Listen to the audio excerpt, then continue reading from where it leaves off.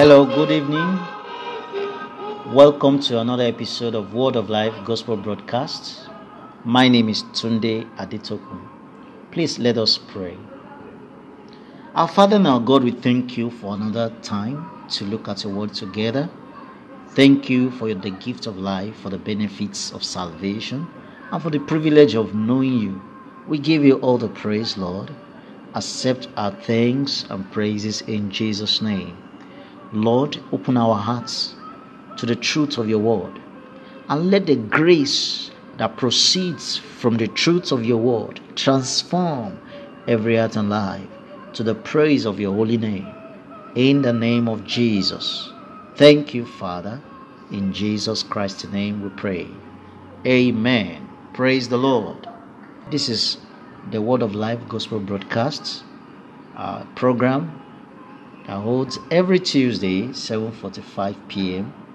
on Love FM 104.5. Please open your heart to the Word of God, and the Lord will enrich your heart and life in Jesus' name. We have been studying the book of Luke, starting from chapter 1. Last week we saw that God is able, abundantly able, beyond your thinking, beyond your askings. God will perform His promise. What you only need to do is to believe Him and do not doubt, because there is danger in doubting. Praise the Lord. We want to look at the good news, the birth of Jesus Christ, the virgin birth of Christ, and that is the fundamental truth of Scriptures. Luke chapter 1 from verse 26. And in the 6th month, the angel Gabriel was sent from God unto a city of Galilee named Nazareth, to a virgin espoused to a man whose name was Joseph, of the house of David, and the virgin's name was Mary. And the angel came in unto her and said, Hail, thou that art highly favored, the Lord is with thee, blessed art thou among women. And when she saw him, she was troubled at his saying, and cast in her mind what manner of salutation this should be. Verse 30. And the angel said unto her, Fear not, Mary, for you have found favor with God. And behold, you shall conceive in thy womb, and bring forth a son, and shall call his name Jesus. And he shall be great, and shall be called the Son of the Highest. And the Lord shall give unto him the throne of his father David, and he shall reign over the house of Jacob forever, and of his kingdom there shall be no end. Then said Mary unto the angel, How shall this be, seeing I know not a man? Verse 35. And the angel answered and said unto her, The Holy Ghost shall come upon you, and the power of the Highest shall overshadow you. Therefore also that holy thing which shall be born of thee shall be called the Son of God. And behold, your cousin Elizabeth, she has also conceived a son in her old age, and this is the 6th month with her, who was called barren. For with God nothing shall be impossible. And Mary said, Behold, the handmaid of the Lord, be it unto me according to thy word. And the angel departed from her. Praise the Lord. A number of things here to note and to learn. Number one, God is faithful. God will fulfill His promise. God has already declared that a virgin will conceive, and that child that shall be given birth to will be the Savior. So the Bible says God sent His angel to a virgin. The woman was a virgin espoused to a man whose name was Joseph. First, let us confirm and reiterate the virgin birth of Christ. Isaiah chapter 7 verse 14. Therefore the Lord Himself shall give you a sign. Behold, a virgin shall conceive and bear a son, and shall call his name Emmanuel. Praise the Lord. So God has declared that a virgin shall conceive, even several years, hundreds of years before Christ was born. And here God was fulfilling that promise. So Jesus Christ was born of a virgin. This was novel. It was new. It has never happened before. What God has ordained is that a man should marry a woman, and Through their union, a child will be given birth to. But here God is saying, without intercourse, sexual intercourse between a man and a woman, a virgin shall conceive. So this, our own question, was not out of doubt or unbelief. No, was that of, Lord, I'm not yet married. How will that be? Saying, I know not a man. And then the angel was gracious. She explained to her. And the explanation of the angel is very important. The angel, verse 35, the angel answered unto her, the Holy Ghost shall come upon you, and the power of the highest shall overshadow you. Therefore, so that holy thing which shall be born of you shall be called the Son of God. The reason Jesus Christ was called the Son of God and is the Son of God is not just because it is a title or an entitlement. No, it was because of the process of his birth. Jesus Christ was not born as a result of the intercourse between a man and his wife. The Holy Ghost came upon Mary. He said, the Holy Ghost shall come upon you. It was the overwhelming power and presence of the Holy Spirit upon Mary that produced the conception that formed this child in her womb, Mary's womb. And that is why you cannot say Jesus Christ, oh, the father of Jesus was Joseph, or who is the father? Who is the father? Who brought about this conception? It was God. And that's why Jesus Christ is called the Son of God. So Jesus Christ was fully God because he carried in him the nature of God. John chapter 1 verse 14. The Bible says, and the word became flesh and dwelt among us. And we beheld his glory, the glory as of the only begotten of the Father, full of grace and truth. And he goes to say, he said, and of his fullness have we all received grace for grace. So Jesus Christ represents the fullness of God in human form. The Bible says, great is the mystery of godliness. God was manifest in the flesh. And there is a purpose for that. Why will God condescend? Why will God come in human form in the person of Jesus Christ? There is a purpose, and we're coming to that. But first, let us note that Jesus was given birth to by a virgin. And Jesus Christ, rightfully so, is called the Son of the Highest, the Son of God. Praise the Lord.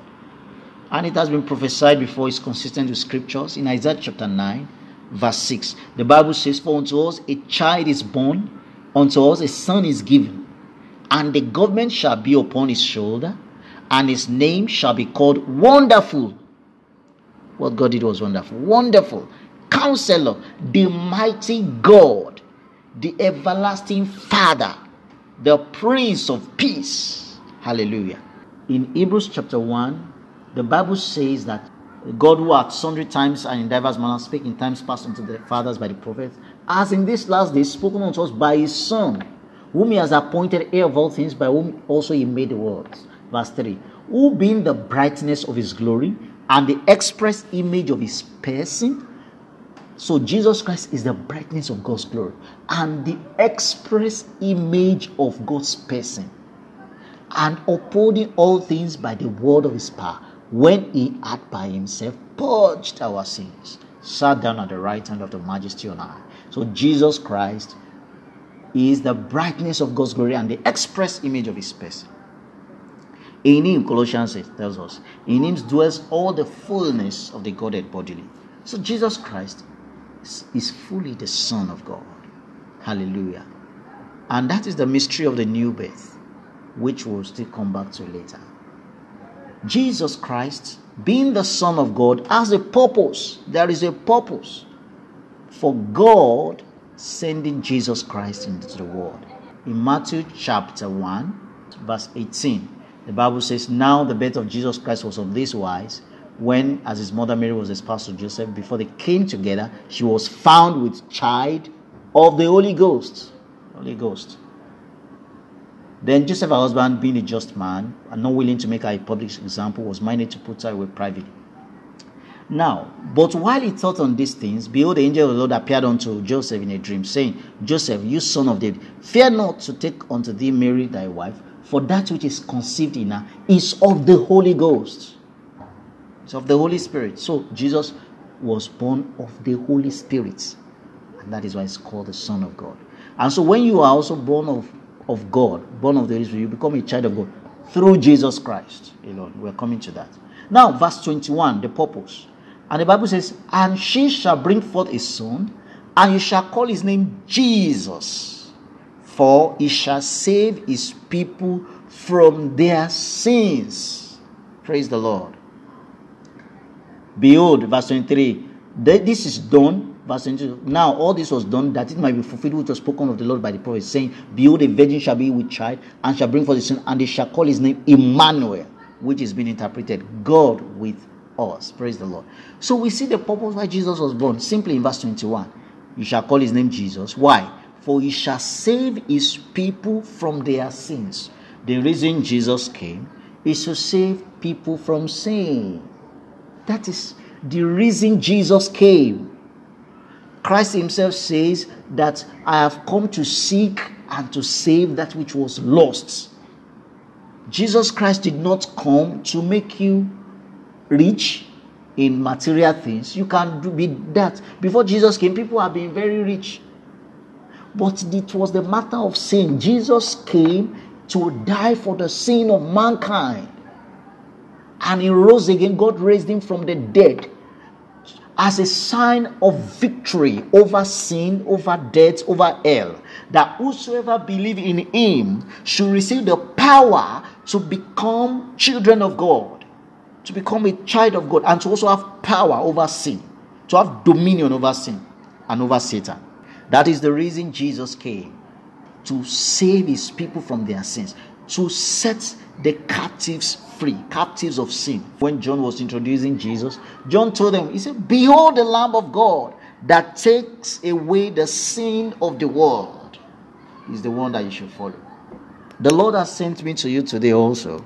Consider Jesus, the Son of God, who was born by the power of the Holy Spirit. He is the one that God has ordained to give you eternal life. He is the one that God has sent to wash your sins away. God has sent him. He died for your sin on the cross of Calvary.